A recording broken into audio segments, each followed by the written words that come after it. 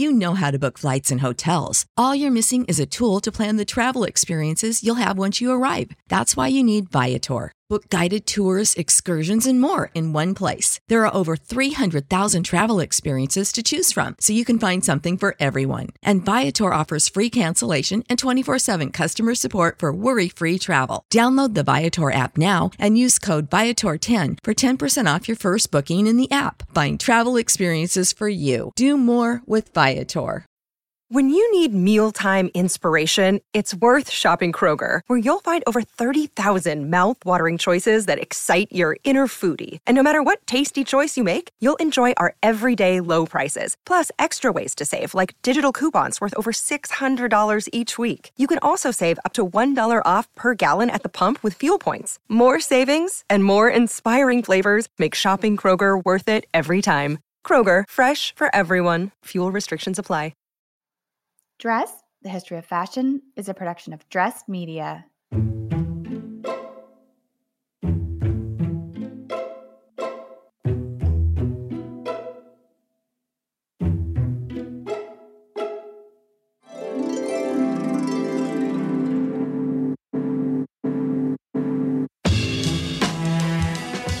With over 8 billion people in the world, we all have one thing in common. Every day, we all get dressed. Welcome to Dressed, the History of Fashion, a podcast where we explore the who, what, when of why we wear. We are fashion historians and your hosts, Cassidy Zachary and April Callahan. Dress listeners, do not wig out, or perhaps do, because we are back with part 2 of our episode with Jessica Glasscock to discuss her recent book, Wigging Out, Fake Hair That Made Real History. Earlier this week, Jessica joined us to chat about the fashionability of wigs in the ancient world, all the way through to one of the most satirized periods of fashion history and artificial hair at the court of Marie Antoinette. And today, we are going to fast forward all the way up into the present. Jessica, you may remember, is a fashion historian, author, and held the positions of researcher and education liaison at the Costume Institute at the Metropolitan Museum of Art for well over a decade. Her other titles include Striptease from Gaslight to Spotlight and Making a Spectacle, A Fashionable History of Glasses, which, of course, you may remember, Jessica joined us last year in 2022 to discuss that book about said spectacles. Mm-hmm. So if you're not turned into that episode already, please do so. And a warm welcome back to Jessica for part 2. Today, we pick up as we transition out of the 18th century and into the 19th. Without further ado, more with Jessica. Well, the poof and also quickly the wigs that were favored by the macaronis immediately fell out of favor post-French Revolution for its political implications in a big part. But the fervor for fake hair didn't necessarily dissipate as we move into the 19th century. It just became slightly more of a stealth operation. You title one of the chapters in your book, Only Her Hairdresser Knew for Sure. Can you tell us about what you meant exactly by that in the context of the 19th century, and also about the market and trade for hair at this time? Did it really differ from, how hair had been acquired in the past? Well, I feel like one of the interesting aspects of 19th century wig making and the making of all of these hair pieces, all these false different kinds of false hair, was that you really see the industrialization of the process to a great degree. Now, when we talked about, celebrity hairdressers in the 18th century, I think we've also got to give a nod to Diderot and his encyclopedia, because he really laid down the process. Here's how it's done. Here's the history of this thing. Here's how it's, here are the tools. Let us give you a diagram. Let us show you how like a wig cap is made, how you might model the pattern for that. He made that all available. And so even though wigs faded, especially the poof and these exaggerated styles, in fact, wig making continued and improved. In fact, the a la Titus haircut, which marks the end of the 18th century and the post-revolutionary moment, encouraged more wig making, because women had their hair so short that if they wanted to change their style, it was easier to try another wig because they didn't have that much hair to style anymore. And so you actually have wigs sort of continuing, but yes, more covert. Big hair becomes the hallmark of 19th century in the sense of industrialized hair. And where it was coming from typically was the north of France, was Brittany. That Interesting. was for a very specific reason. Well, number one, a lot of blonde hair there, which was considered by wig makers ideal in part because you could dye it and take it to other colors without damaging it too much, but also because it was a rural culture where there was traditionally worn like these specific kind of cap that covered the back of the head. And so young women in Brittany would expect a hair merchant to sort of come to town in harvest season to buy their hair, usually for a pittance, not even very much money, but they would come to town to buy their hair or maybe barter for their hair somehow with a piece of textile or something like that. And then they would cover the back of their head where the hair was missing with the cap. So in a sense, for their fashion, there was no loss, no sense of loss of the hair. And so you have that business becoming really well established, and then a lot of making of hair pieces in Paris then that are really sold to the US as much as well. Like that becomes the center of a lot of hair making and then distributed from Paris because of this specific supply and tradition, which, as I understand it, did go back to the 17th century as well. But you really start to read about it as a process that's a known process in like Harper's Bazaar in 1869, where they detail this process. So the hair is harvested. That was the term that they used. And then it is washed in some way. They're not highly specific about how it was washed, which I always felt like it's treated somehow. Great, hopefully not too much because you don't want to denature the hair. Then it's sorted into lengths. I think anywhere from 2 to 24 inches. You want to sort it all by length. It's all got to be laid the same way. And then it's all sorted for color as well. And then this is the material that goes from the hair merchants to the hair makers who are making rats and mice and waterfalls and all of these little frizzes, little curls. Everything is sort of made and then sold to the hair emporiums. There's a couple of a couple of more celebrity hair designers. Crozet was one who really specialized in these wonderful braid constructions. And he got his name into fashion plates. That's always the mark. If the fashion magazine's like acknowledging a hair artist, then you have arrived, you are there. He was that guy. And that's the other thing that's challenging about 19th century hair and like identifying it is full wigs again, were only used by people who'd fully lost their hair. What you saw a lot more of were additions of various kinds, maybe at the front, maybe at the back, maybe just a circle of a braid, maybe a bun. And that becomes a big part of where fake hair is. It's not so much wigs, it's interwoven. It's the idea of extensions and these other things. And this is in a period it's really necessary because oh my God, I've been waiting to say this to someone. It's going to be you, but there's a group of 19th century gentlemen who were just horny for hair. Like that idea of long, flowing, the pre-Raphaelites obsessed. Oh yeah, for sure. That's the ideal. And if you have hair down past your behind, then maybe you can pull off some of these incredible Victorian, full cascading curls coming down that echo the bustle and that kind of thing. But not everybody does. And so if you wanted to be the mode, you had to buy these extra pieces.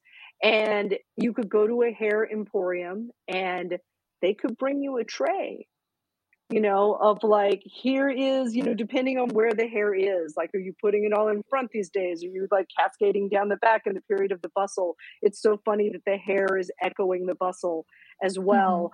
Um, that was how it was done. And there was an interesting tension about it and about revealing it. And so that's why I sort of think about it that way, because the beauty ideal was this long, luxuriant, almost medieval, loose hair. And yet you would never really see it. That was an intimate moment, right? Like full uncovered loose hair. That's a very erotic ideal. Mhm. But, and then that's what makes those fantastic hairstyles of the period. But if you didn't have that, you were going to have to add that. And Yeah. there was a lot of money to be made at that. There were tons and tons of hair being exported from Paris to achieve that. Yeah, it was big, big, big business in the 19th century. And Yeah. and as you say, maybe her only her hairdresser knows. So, the goal was to incorporate the false pieces into your own hair, right? To make it more abundant, perhaps more Hmm. luxurious. But at the same time, it is advertised everywhere in ladies' magazines. So Yeah. it wasn't like this tippy top secret, like you said, they're hair emporiums. These are these ginormous stores where you would go and buy it. And you see these hair pieces advertised in Harper's Bazaar, in Vogue, in French magazines in the 19th century. It is everywhere. So it was an incredibly common practice. Yeah, absolutely. But I don't know if you would have pointed it out on anybody. I mean, Right. I was fascinating. Right. I was looking at some sort of like I was looking for evidence of this, right? Like in the Mhm. fashion magazines. And if you saw like a hairstyle, no one was going to call it out as like having these added elements. But if you went to the back pages of Harper's Bazaar in the late 19th century where they had instructions, that's where you find that hair. They're like, yeah, you're going Absolutely. to have to buy a piece. Like, if you want to do this hairstyle that we've just drawn this lady in, you will need these extra pieces and, go get them. Do it. Yeah. Yeah. Well, the pendulum is going to swing back again from stealth again to status at the beginning of the 20th century. Much like in ancient Egypt, when the wearing of wigs was sort of performative in its associations, or could be. Thousands of years separate these two time periods that we're going to speak about, but colored wigs were worn in ancient Egypt, and rather surprisingly, they began to make an appearance on haute couture runways in the 1910s. Why do you think Yes. the wigs reemerges during this period as an element of fashionable fantasy? And do you want to talk a little bit about this colored wig fad of the 19 teens? I would love to, because this was a little bit of a surprise to me. I was like, wait, Hmm. what? I hadn't and there's a wonderful Barbier print of a woman with an egret and an egret feather headdress. And this is the first time I realized that she was wearing a wig, that she has blue hair that is a wig underneath it. And it blew my mind. And I thought I knew Lucille's work, the House of Lucille.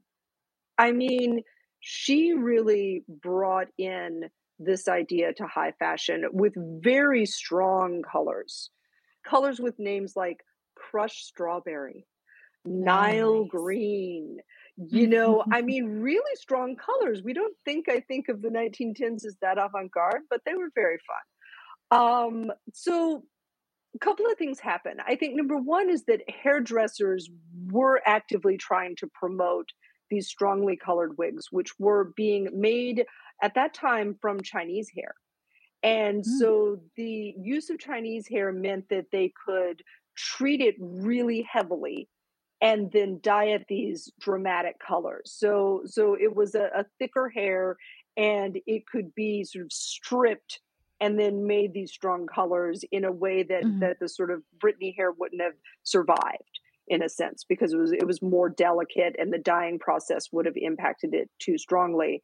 Whereas if you were sort of treating this other hair, you could do that. And so there was a literal wig party that was Mhm. sort of encouraged and hosted, and all of the hairdressers invited like the important mannequins or models of the period from all of the different design houses to come to this party and to wear their wigs and to kind of launch this trend.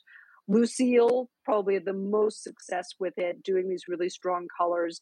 The House of Beer also did Mhm. some wigs. They were leaning more towards a powdered wig, like a light pink, a light white. I think that it also played in well to the fancy dress ethos of the era, these sort of parties that were being thrown where you would really do a full costume, like not a fashion look, but a costume look, like dress up as something.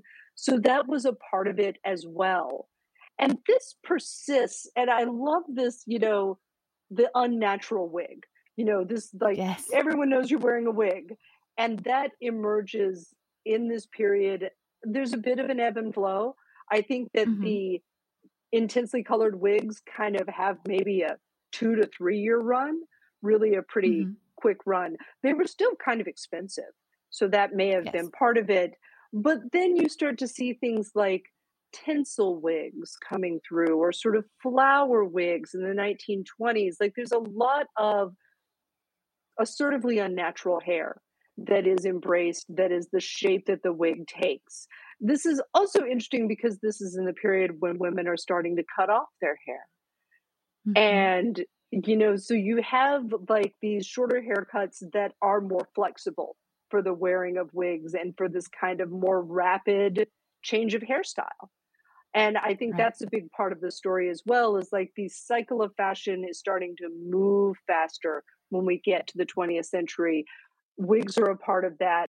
These unnatural wigs continue into the 1920s, where you're seeing Mhm. flower wigs, you're seeing things like tinsel wigs. And I think it relates very much to the acceleration of fashion that is Yeah. happening in this period, and also that women are cutting their hair off. And Yes. sometimes perming and curling and damaging their hair as well. So you have a new ethos of hairstyling and how it works. And the wig really comes in as a part of the hair wardrobe, if you will, that Mhm. idea that you can consume even more hair this way. And Mhm. you have these early designers associated with it, but you still have the tradition of the celebrity hairdresser continuing through. And one of the significant figures is Antoine, who I Yes. He's adore. outlandish, he's outrageous, he's I think amazing. Antoine was so goth. I love him. He slept in a glass coffin, apparently. Into it, supportive. Antoine came from a tradition of hairdressing and really emerged, I think, is more of a celebrity in the 1930s because he started Mhm. to do, again, these unapologetically unnatural wigs. And his Yes. argument was that fashion was sort of getting so dramatic that for evenings out, for your full formal wear, you needed something more dramatic. And he had this sort of specific pomade that he used to style hair. It was very like heavy and goopy in a sense. Like it made it almost the hair almost more sculptural. It was not Mhm. trying to look like natural hair. And he did hair like that, and he made wigs like that. He was I think a Schiaparelli fan. Certainly Schiaparelli was a fan of his. He even made her a human hair wig of blonde hair to wear on the ski slopes. I don't know if there are any pictures of that. I could not find a picture of that, but I was so excited to hear that it exists.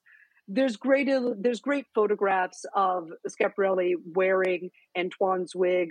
Daisy Fellows was pictured in Vogue wearing his wigs, and there's this like, yeah, there's a thickness to it. It's just this sort of heavy style, and he did great colors, really strong colors. Again, unnatural, not powdered, not like that light Rococo thing, but like heavy, intense colors that I would imagine aligned really well with the sort of chemical dyes and strong prints that are in fashion in the 1930s. I mean, Mhm. in a sense, he wasn't wrong.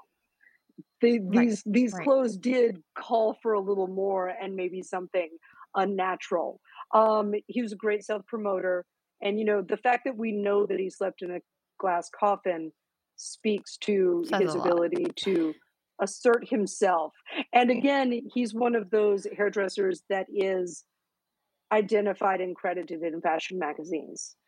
And Mhm. I'm here to Mhm. tell you, there's other wigs that I've seen in fashion magazines in the 1930s, but the only ones that are credited that I've found are two Or Antoine. Antoine's. Like, and the others Interesting. I think aren't meant to be recognized.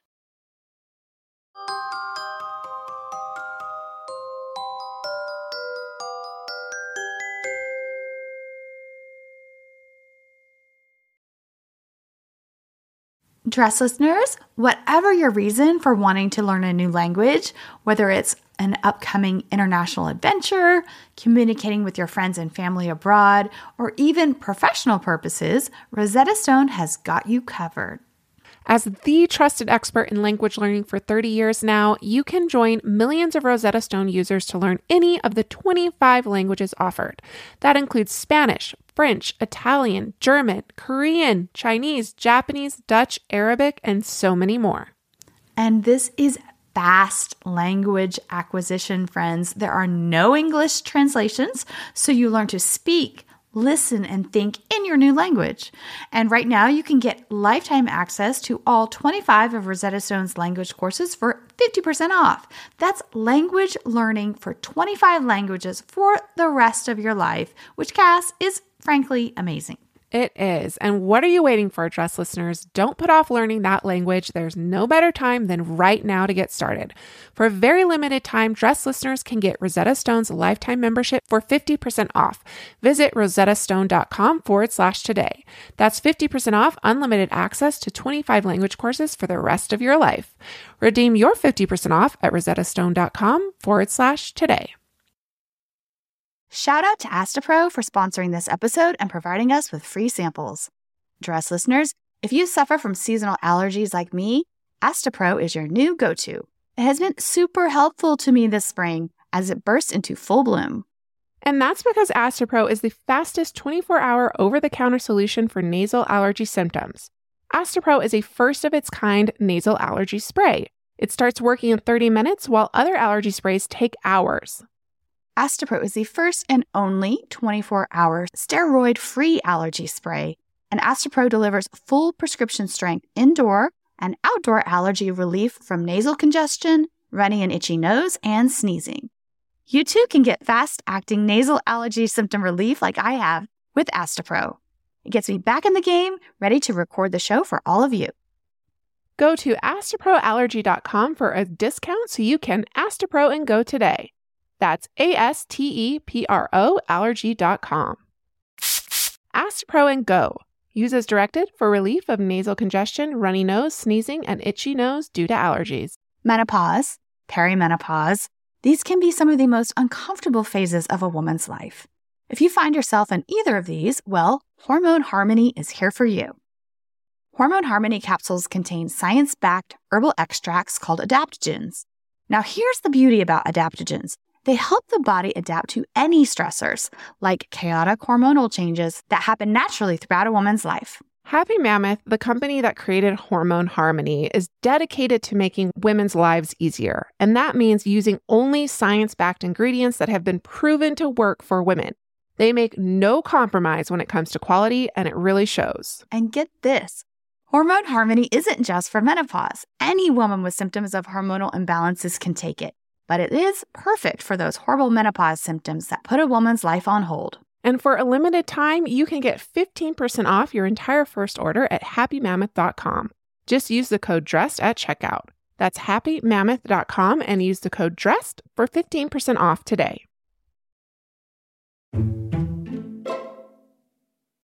Right. Well, high fashion's love affair with wigs kind of ramps up gently over the next few decades. Extensions and hair pieces continued to be worn into the 1960s when, as you quote Vogue in 1963 as saying, quote, "Be sure everybody knows at a glance that you are wearing a wig."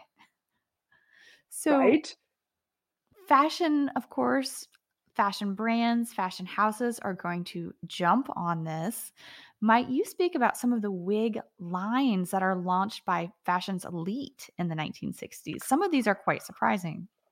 Well, so you have a dual nature approach to like wigs and celebrity hairstyle in the 1960s because there's a couple of significant hair artists who emerge more and more and are credited in the Hmm. pages of Vogue magazine. Era Gallant, think of that incredible Verushka image of her in the braid in the desert sand. Kenneth doing all the New Hmm. York ladies' hair. Um, Alexandra de Paris, the sisters Rosita and Corita, who do these amazing wigs for Givenchy. So when the wig thing starts to happen in the 60s, it starts in 1958 with Givenchy. And Hmm. he decided that he needed fuller hair to go with this fuller look that he'd created. And so he calls on Rosita and Carita to do these bubble wigs. And they were a huge success. They were full human hair wigs on like a net base. And, I was at a wig store today. They totally still make this wig. Like this wig, it's a very sort of specific bubbly shape, and it becomes a hit. And so you start to have all these collaborations, like Andre Courrèges working with Alexandra de Paris to do Hmm. synthetic Dutch boy wigs. You have a lot of designers pulling wigs from these hairstylists. But by the end of the 1960s, you start to see high fashion designers putting their name on wigs or hair Yes. pieces. Hmm. Dior, in fact, put their name on a line of hair pieces, which kind of blew my mind. The least expensive one, I believe, was $70, and the most expensive one was a chignon that was $400, and you had to get custom. You couldn't buy Wow. it off the rack, if you will. Um, Halston did a line Hmm. of wigs. Oscar de la Renta did a line of wigs. I mean, that was a period in fashion of designers licensing their name out to a lot of things. I mean, I sort of was familiar with it from the history of eyewear. The wig market in 1960 was worth about Hmm. $50 million a year. By Hmm. 1971, it was $500 million a year. Wow. So that Wow, shows that's you this incredible. arc. Now, Uh-huh. two major parts of that arc. Mhm. Number one, a company named Fashion Tress of Miami made a Mhm. deal with a temple in India where women went to dedicate their hair. The hair which had been dedicated, which was cut off, had typically been Mhm. burned, but Fashion Tress of Miami made a deal to use that hair for wigs. And so you start to see this very crucial market for Indian hair come in and really replace these other European hair markets, which were, in a sense, drying up. Mhm. And then you have, at the end of the 1950s, the invention of Dynel synthetic hair. Right. And that is a huge part of this. The fact that you could like create hair out of petroleum product essentially over the course of the 1960s and dye it these insane colors that match up with all of the wonderful polyesters and this sort of space age aesthetic and shine, like that was crucial as well. So when you get to the point in 1971 when you have major designers doing their wig lines, they're taking full advantage of the development of these new technologies of wig making, that where you're no longer harvesting hair but are instead kind of trying to make the perfect wig that you can, Mhm. put on as a light net. It's always styled. It doesn't really get dirty, and if it does, you just wash it out with woolite. Like that's where we were in Mhm. 1971. I believe it was Monsanto who had an investment in the wig market as a chemical company. They said that they estimated that 49% of women owned a wig in 1974. 49% of American women. That's a Half. lot of wigs. Half. Yeah. Yes. Well, and you note in the book that in the 1960s, Black American women embraced the high fashion wig equally, if not more widely than white women. Could you talk a little bit about the art of hair weaving and also hair extensions in African American culture?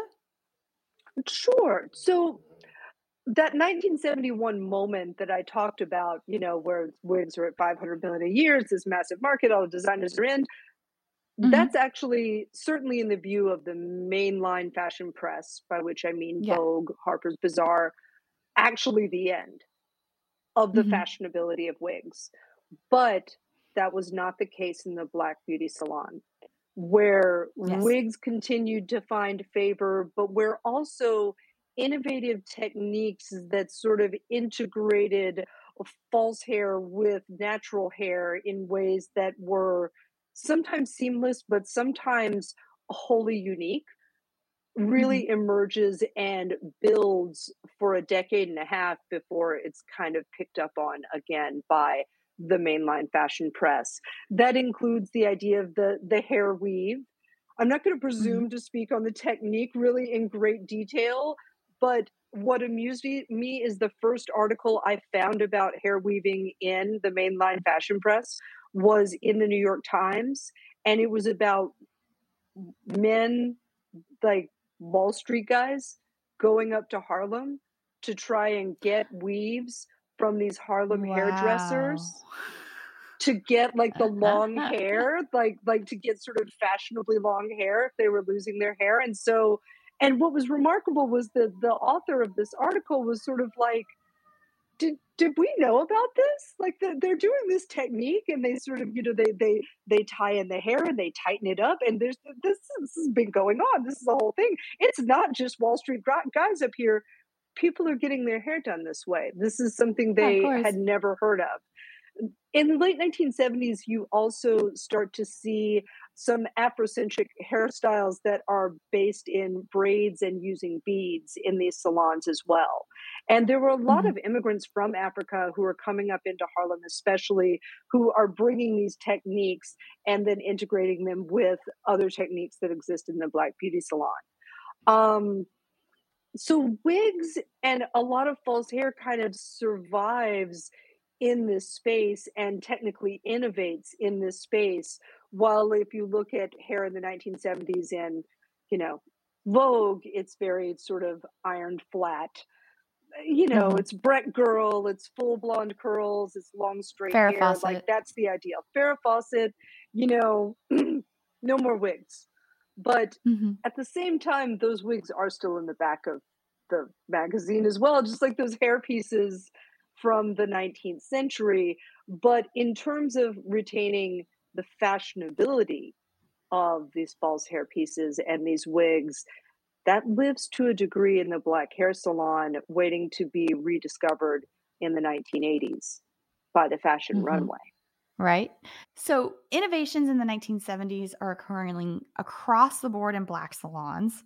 One other very interesting space where wig culture kind of skyrockets, is also queer culture. The 1970s also happened to be the era when, as you write in the book, quote, drag and trans culture increased in visibility, and the high style wig became symbolic of the bleeding edge of gay activism. How was wig wearing an act of activism? Well, you are familiar, I'm sure, with the Stonewall Uprising. Absolutely. Well, the reason the police were in that bar was to arrest men who were dressed as women and women Hmm. who were dressed as men. The act of wig wearing by a man who was part of queer culture in New York was legally actionable and suspect. It was a radical act. Hmm. It could be done on stage. That was a different thing as a performance, but to bring that wig to assert a what at the time would have been called transvestite identity. We would Hmm. now read it more as a transsexual identity, but to assert that was radical. And so there emerges like performance and culture in queer culture in the 1970s that is very assertive about the right to cross these gender lines and to use the wig to do it. The more the better, the bigger the better, and it really addresses this idea that gender is a construction, that Right. you can make it. You can make yourself female. And this was very confrontational. Well, I mean, it's still very confrontational. But at the time in 70s New York, you get these great sort of radical fairies who are wearing wigs for fun and profit and music and performance. And to a degree, they also retain this history of wig and hairstyling because there is this performance and this camp element to it as well. So it's not about realness, it's about sort of playing around with and asserting fashion histories and invoking the wig all the way back to the original queens of Egypt and England. And that's all embedded in the performance. So, to a great degree, at least in my view, drag culture also has this preservationist role in terms Yes. of the wig and in fashion history, because there's this camp element to the performance as well. There's a satirical element to this deconstruction of gender and female identity, but within it, you have to have a history of fashion as part of that discourse, a Hmm. mastery of it.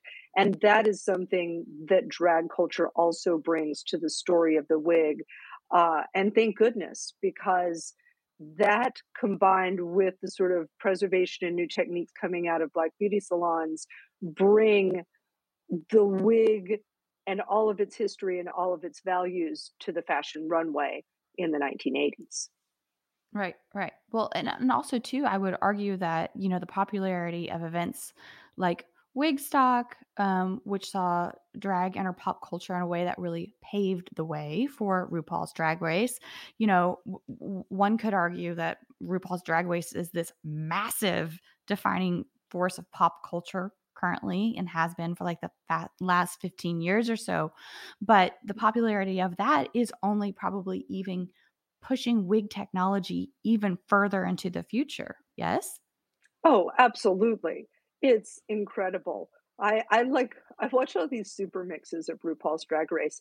I just like for the wigs, for all of the look. I would also say that I don't know if you've seen Queen Charlotte on Yes. Netflix.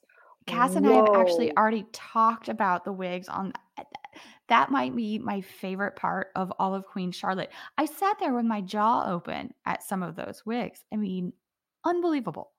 And I think that's amazing because it's combining, I think, historic hair with drag hair. Clearly, Yep. right? I mean, Absolutely.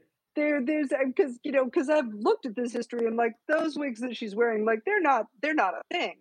But through the lens of this more contemporary and this sort of heightened reality that defines the costume design of that show, you get these incredible wig stories. Mhm.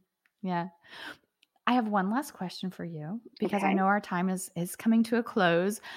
Where do you think we are currently in this ebb and flow of wearing wigs being a cultural norm?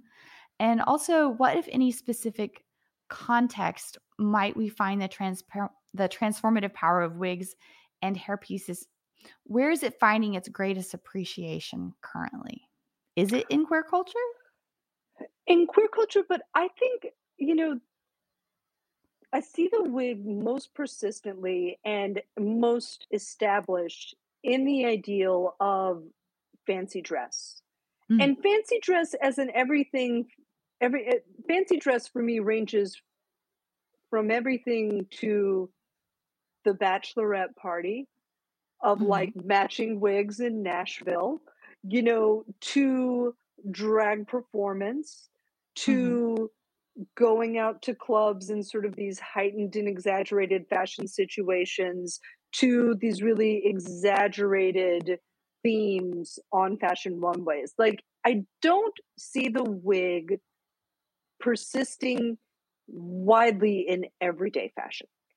Yeah. There's certainly, there is, elements of the Black Beauty Salon have put wigs into everyday life in ways that may not be visible to people who aren't looking or understand it. But I think that is an everyday form of the wig. But I think this idea that of wearing wigs into work, like the idea of the 1960s ideal of the wig, that you have a wig wardrobe and you change things up in that way.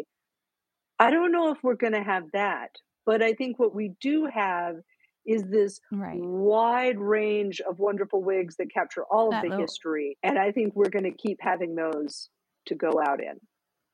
I have a quite a wig wardrobe of my own, but it lives out at the Fire Island Pines.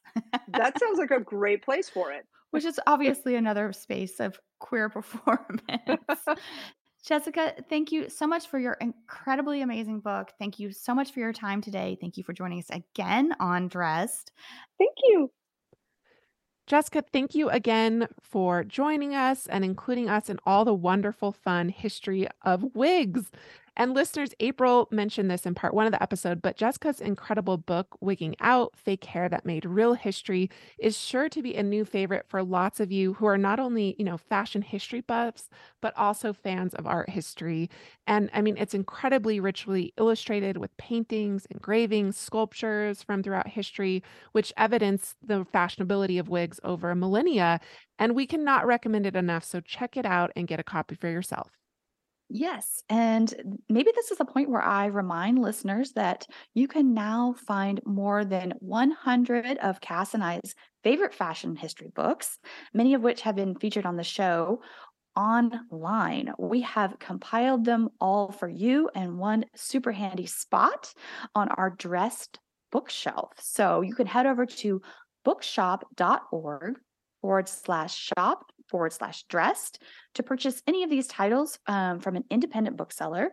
And you will also be supporting 2 of your favorite podcasters. Yes. So again, that site is bookshop.org/shop/dressed. Well, that does it for us today, Dressed listeners. We hope that you consider adding a little wig to your wardrobe next time you get dressed. Remember, we love hearing from you, so if you'd like to write to us, you can do so at hello@dressedhistory.com. Dressedhistory.com is our new website. You can also DM us on Instagram, which is dressed_podcast. And this is, of course, where we will post lots of fun wig content this week. If you would like to find the content for this specific episode, you can search the hashtag Dressed303, and that's hashtag Dressed303. More Dressed coming your way on Tuesday. Dressed, the History of Fashion is a production of Dressed Media.